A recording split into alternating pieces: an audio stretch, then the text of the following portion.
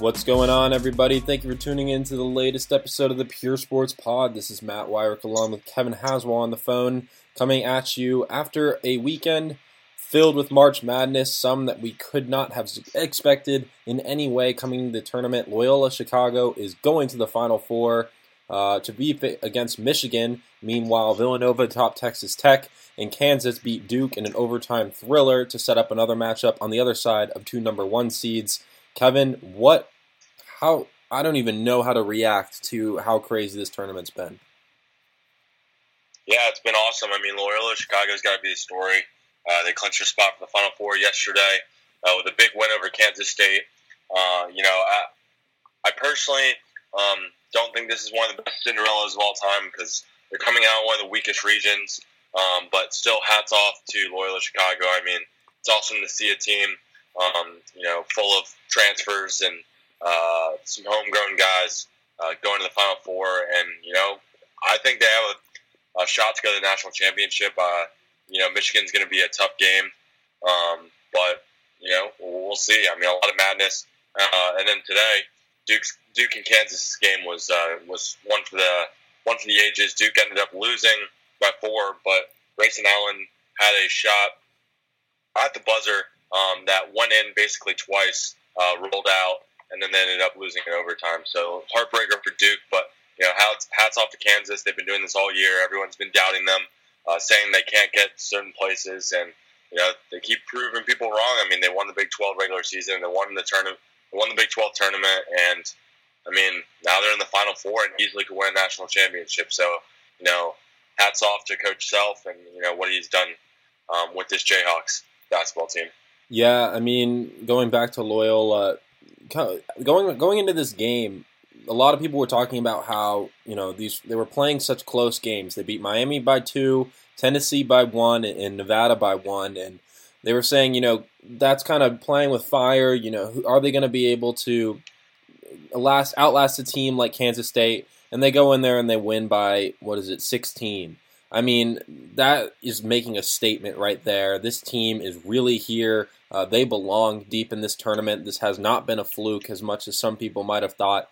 But Michigan is certainly going to be the toughest opponent, should I say, that they've played basically all season. The Wolverines are rolling right now, coming out of winning the Big Ten Conference in the playoffs, and then to come in here. They haven't had, a tough opponent per se. I mean, the highest seed they've played is a 6 seed, and the lowest is a 14 in the first round. So this is really going to be, not even the highest seed that they've played, but I think the toughest test they've had. Certainly Florida State, coming out of the ACC, was certainly, a tough opponent. But I think that Loyola is going to present a new challenge for Michigan. Not that, they haven't beaten good teams. I mean, having to beat Michigan State and Purdue in back-to-back games earlier this season, having also topped Ohio State, Wisconsin, and Michigan again. I mean, this is certainly a team that's been battle-tested, but in terms of the tournament itself, I think Loyola might be the toughest team that they've faced all year, or all tournament. You mean Michigan for Loyola? No, Loyola for Michigan. I'm saying Loyola is a better team than probably what they've faced so far. I mean, Florida State, yes, coming out of the ACC, but, only 2 seeds higher than Loyola, and I think right now, the way Loyola is playing, this is the toughest team Michigan's faced. I mean, I would say it's the toughest team that they've played in the tournament, but not in the during the regular season. No, that's what I said. That's what I said during the tournament. Yeah, Florida State was playing really well. I know you just said that, but yeah, I definitely think Loyola Chicago was underestimated. From the beginning, I know people were picking them to win a couple rounds, but they're really showcasing that they're one of the best teams in the country. I mean, they just win after win. They dismantled. They dismantled Kansas State in the Elite Eight. I mean, win by 16. They put the game out of reach in the second half, and I mean, what a story! I mean, it's great to see an 11 seed. I think they were underseeded in the first place. If people had a little more respect for them coming in, they maybe an 8 or 7 or 8 seed. But it's going to be a great Final Four. Who do you have winning the Final Four? I mean, as of right now, it's pretty hard to bet against Villanova. with guys like Jalen Brunson, Michael Bridges, and Eric Pascal. I mean, this looks like the deepest team. I feel like there's an upset in the works here with Loyola and Michigan. Yes, Michigan's rolling. I mean, coming out of that Big Ten tournament, they looked like one of the deepest, like the best teams in the tournament. But I can't pick against Villanova right now. I feel like we're going to be getting a Loyola-Villanova championship, which is just an awesome story. An 11 seed versus a number 1. But I've been doubting Kansas all tournament, and they keep defying all the odds. And I'm just doing it again here. But I think Villanova's offense can keep up with Kansas. I mean, this game was 85-81 between Duke and Kansas, and they were just lighting it up from the field. I mean, they scored 39 points in the second half. To come back and after being down 3 at the half. So I like this Jayhawks team, but I can't pick against Villanova. I mean, some of these players have been around. They have won a national championship before. I like their chances. Yeah, I'm having to disagree with you on half of that. I think Michigan ends up taking down Loyola Chicago. I mean, it's been a great story for the Ramblers, but the way Mo Wagner's playing, Abdul Radkin's playing. I mean, Jordan Poole. A lot of these guys on Michigan are just playing out of their minds at this point. And coming in, I think they were underseeded. I mean, they won the Big Ten tournament. They showed down the stretch that they're one of the best teams in the country. And while they haven't had the toughest road to where they're at, neither has Loyola Chicago. And I don't think they've really seen a team as talented as Michigan all year. So it's going to be a very difficult game, difficult matchup. I think Mo Wagner, provides a size, a play inside a little stretch 4 or 5 that will really provide issues for Loyola Chicago. And I just don't see them beating Michigan. I think, what Michigan's been able to do down the stretch is incredible, and I think they continue it into the national championship. But yeah, I think we're on the same boat here. That at the end of the day, it's hard to pick against Villanova the way they're playing right now with Jalen Brunson at point guard. I mean, you can't really pick against them, and they're very experienced. They're in the Final Four a couple of years ago, so it'll be interesting. I'm excited for next weekend. All right, now that we've gotten to the Final Four, I mean, obviously UVA was the biggest upset of the entire bracket. I mean, losing by 20 is just insane. But aside from that, looking back now, what do you think is the biggest upset here in the tournament? I mean, my money's got to be on Arizona losing to Buffalo. I mean, despite all the commotion that was made about Arizona regarding the scandal and everything, I mean, this was such a talented team, and with DeAndre Ayton, probably the best player in the country, who's projected by a lot of mock drafts to go number 1 in the NBA draft this upcoming year. I mean, they looked like they were going to be going deep in the tournament. Yes, they're coming out of the Pac-12, which really wasn't battle-tested, but, the fact that they would just dominated the Pac-12 so much made them at least seem like a contender here, and I personally thought they were underseeded at a number 4 seed. But losing to Buffalo in the first round, not even really a close game, and then Kentucky absolutely blowing Buffalo out of the water the next round really kind of just highlighted how bad of a loss that was for Arizona. Yeah, I mean, definitely a tough loss. Probably one of the biggest upsets. Michigan State's loss was pretty bad too. It was very surprising considering a lot of people picked them to win their national championship. So I would probably have to go with Michigan State losing early on in the second round. But no, I definitely see where you're coming from with the Arizona pick, because Arizona and UVA were the 2 hot picks out of that top region to go to the Final Four.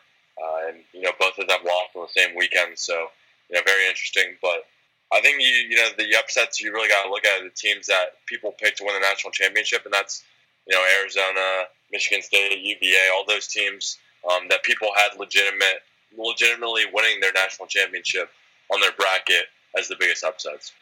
Yeah, and I think the one other team here is UNC losing to Texas A&M in the second round, a 7 seed. 86-65. I mean, the biggest thing there was UNC got blocked 8 times and did not block the Aggies once. We're kind of just dominated in the paint, something we're not really used to seeing out of this Tar Heels team. I mean, they've had a lot of big men, good big men in recent years, but especially Luke May, one of the better forwards in college basketball. But for me, I still have to go with Arizona. I think, yes, an ACC team certainly losing in the second round to a team like the Aggies that really, they were a 7 seed, but not a lot of people were talking about them. It was kind of a sexy pick to pick Providence over Texas A&M in that first round there.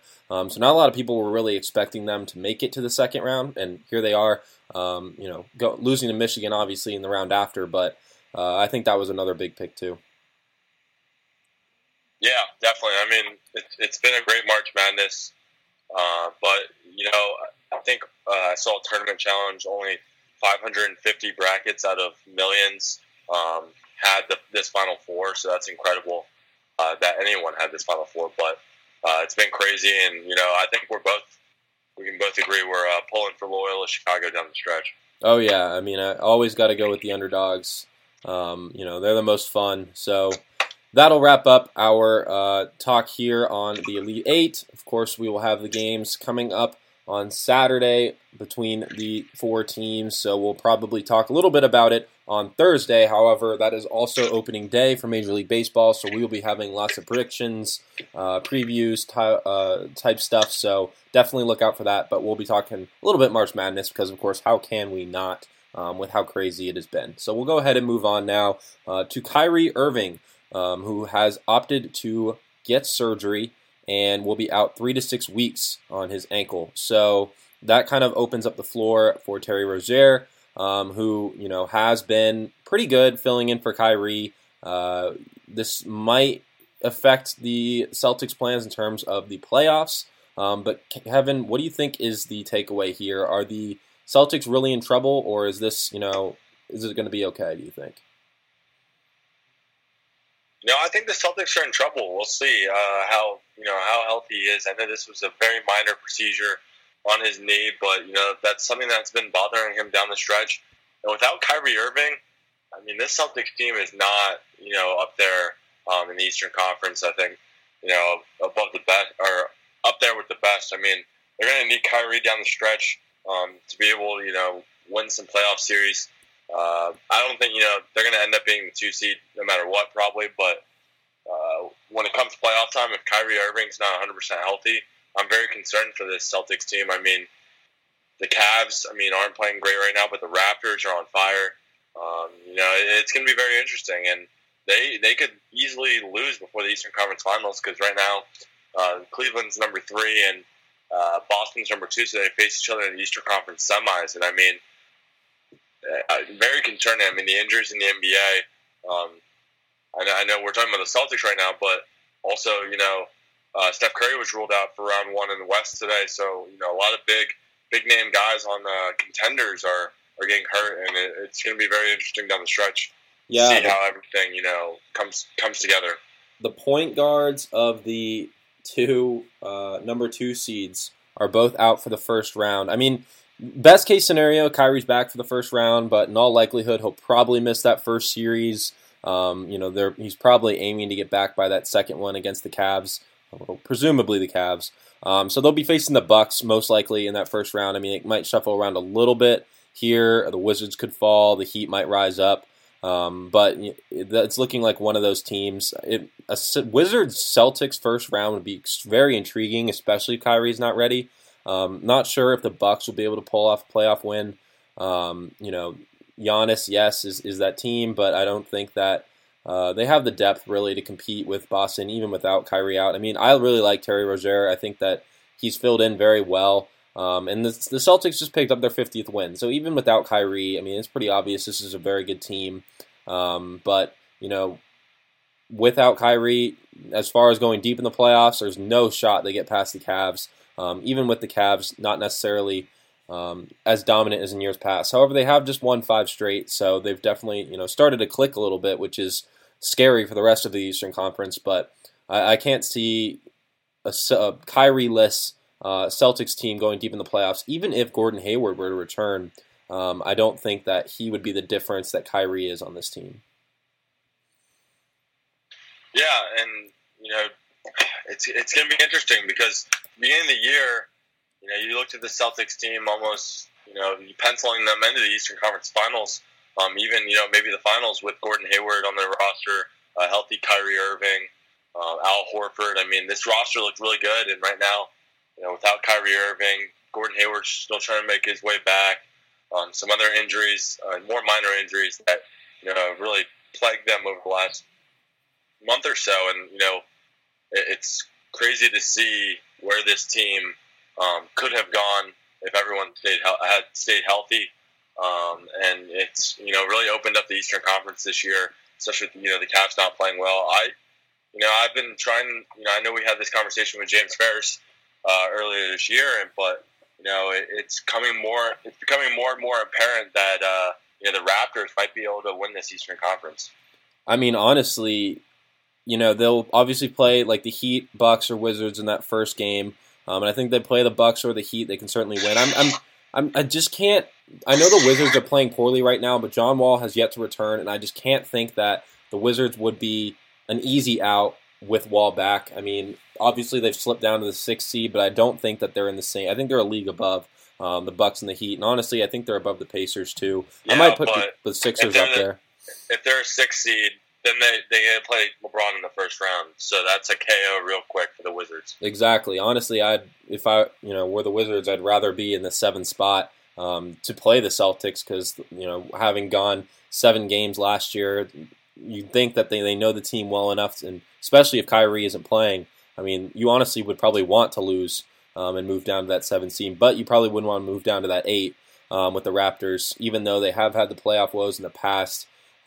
This looks like a team that could capitalize on a very weak East. I mean, we're used to seeing LeBron James' team doing the same, but with the Raptors having career years out of a few players, this is certainly their conference to lose. I've been on the Celtics bandwagon all year, having watched them very closely, and I want to pick them, but without Kyrie, I certainly can't. I'm certainly not picking the Cavs either. They might be playing well right now, and they might have LeBron James, but I just am not sure that you can pick a team, pull it apart, 6 players or whatever, and then throw new guys in there midway through the season and expect them to go deep in the playoffs. I mean, I can't imagine that being a recipe for success. So we'll have to see, how things go. But like you said, that is a very intriguing matchup of Cavs-Wizards first round. And while I wouldn't say it'd be an easy out, I would definitely pick the Cavs to win that series. And I think it's time that we talked about the Philadelphia 76ers. Winners of 6 in a row have moved all the way up to the 4 seed in the Eastern Conference. They would play the Pacers in the first round as of right now, and then they play the Raptors in the second round on the Eastern Conference semis. So, I think at this point, we need to have that discussion. Can the Sixers get to the Eastern Conference Finals? I mean, the way they're playing right now, they look like they're one of the best teams in the conference. So, do you think they can do it? I think big men translate very well to the playoffs, and Joel Embiid is one of the best in the league.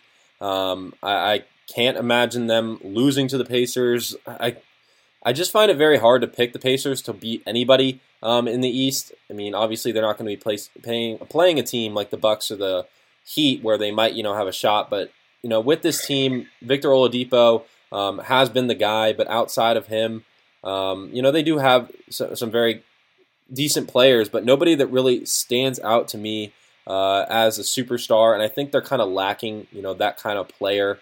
Darren Collison is a fine point guard, but he's not even top 10 in my opinion. Sabonis, maybe Miles Turner, that's a pretty good front court, but and Al Jefferson, of course, but I just can't pick this team simply because they don't have a player they can go to at the end of the game. So I certainly would pick the 76ers to win that first round, and then it comes down to can they beat the Raptors, and they might match up well down low. I mean, Joel Embiid obviously is probably going to dominate anybody in the post that he goes against. Valanciunas, you've mentioned, is a little overrated, and I would tend to agree. I think he's definitely durable, and that certainly helps him out. But he's not even a great rebounder, only averaging 8.5 per game. Despite playing the most minutes among big men on the team, I don't think that this is a team that could necessarily hang around in their certainly don't have that playoff pedigree to kind of support them. So I think it's honestly a toss-up between the Sixers and the Raptors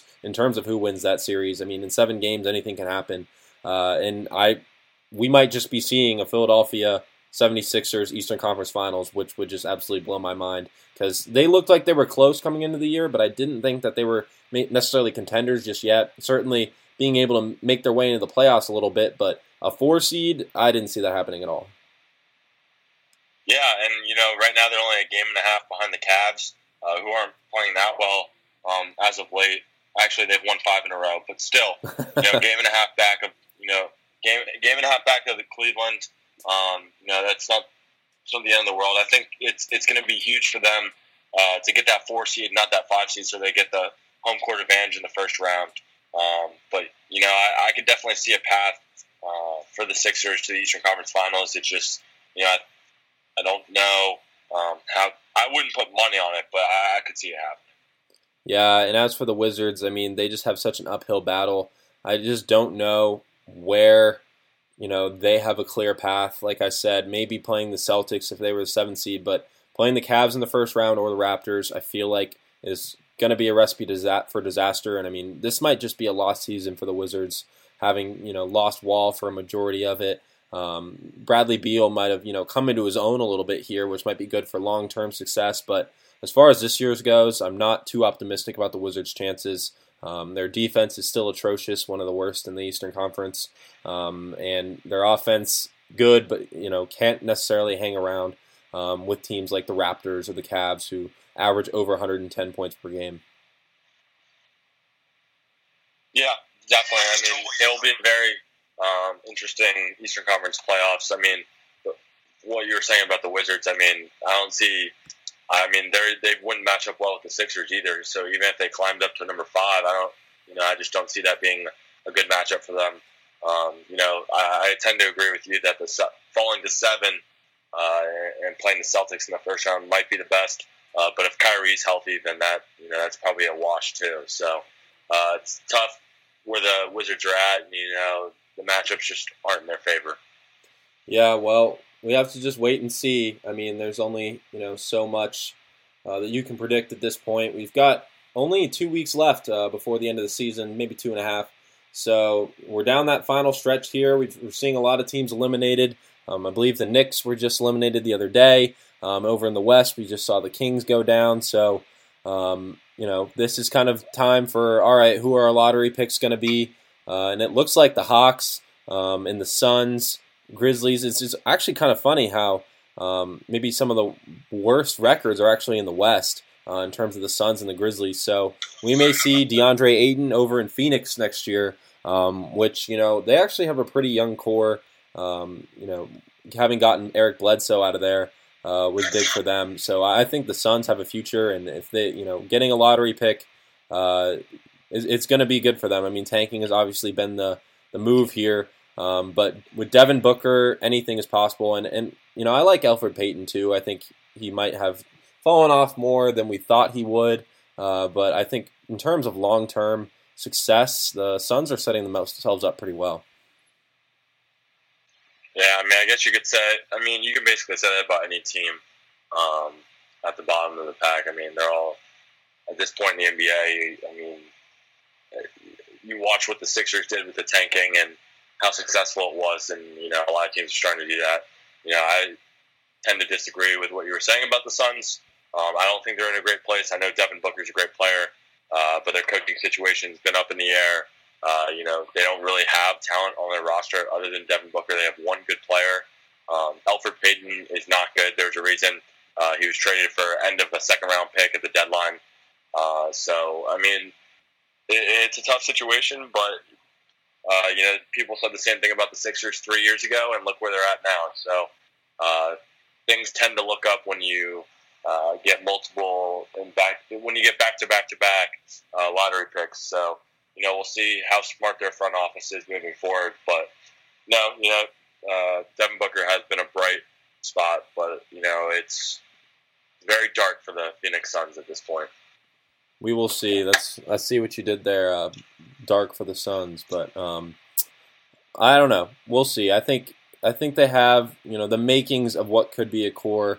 Obviously, they have to have a good few drafts the next 2 years. I mean, in the NBA, your plan for the future, if you're tanking, you can't just be bad 1 year like in the NFL, and kind of come back from that. You have to kind of build 2 to 3 years. And I think, having a star like Devin Booker, having a player you can, at least train and try and see if you can develop a bit more in Elfrid Payton, I think, that's better than nothing, because a lot of teams will start, they'll trade all their stars. They're all old.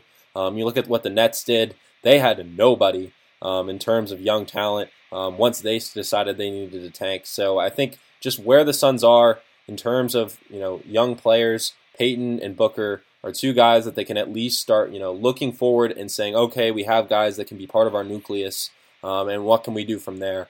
And if they can add DeAndre Ayton to the mix, that could be a dangerous combination in a few years. Anyway, that's going to wrap up our NBA segment. We're going to move over to MLB. I mentioned that we will be talking on our next episode about, previewing. I wanted to go over a few just spring training injuries and what that means for the team. First up is Justin Turner, who's expected to miss at least a few weeks going into the year. The Dodgers are hoping that he'll be back, within the first month. He opted not to get surgery. Apparently it wasn't required.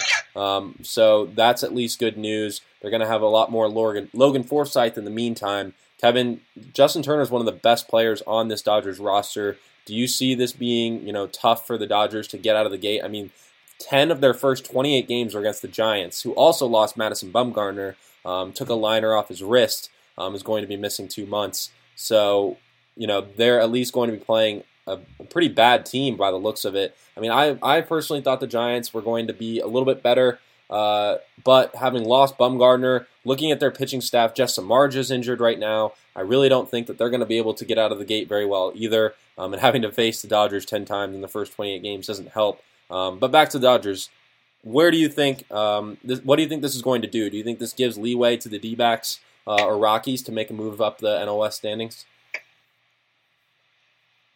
I think it's too early to tell. I mean, with these wrist injuries, guys come back and, sometimes they lose some power. They struggle hitting a little bit more. I think if it lingers on throughout the season, I think this could be a serious problem for the Dodgers. But the thing about baseball is one injury doesn't, derail a whole season, especially, one hitter. It's a very talented lineup like the Dodgers lineup. I mean, yes, it's going to be a hole in the middle of the lineup without Justin Turner. But I don't see this being a gigantic issue unless it's a lingering thing that, really holds him back the rest of the year, even when he's, quote unquote healthy and back on the roster. Over in the American League, we have Greg Bird, who is battling a foot injury, is reportedly not sure if he'll be ready for opening day, if not longer. The Yankees obviously have a pretty deep lineup, but first base is a position that they really don't have a ton of depth at.